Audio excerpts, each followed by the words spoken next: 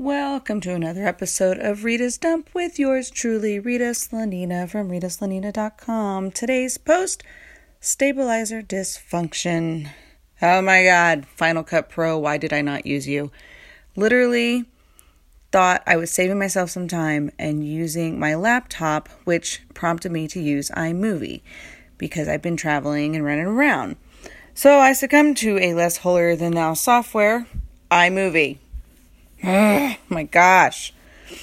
So as far as most functions go in iMovie, it's slightly par.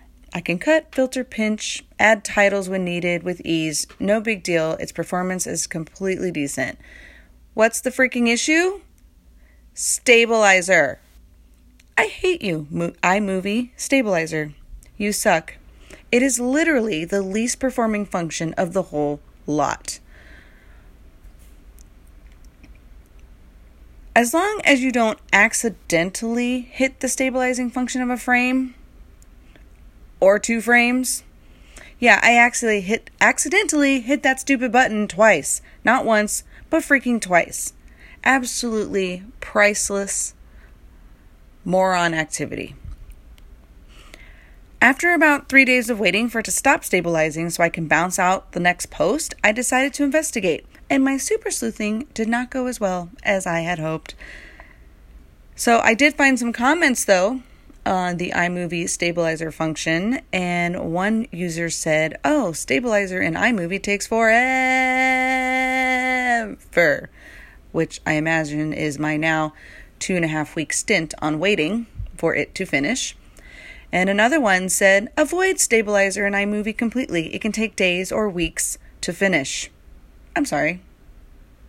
Did you hear me correctly? Weeks. I have been waiting weeks. iMovie's stabilizer function will finish eventually, says another user. So if you have a deadline, utilize YouTube's stabilizer instead. iMovie will force you to scramble to hit your aforementioned deadline.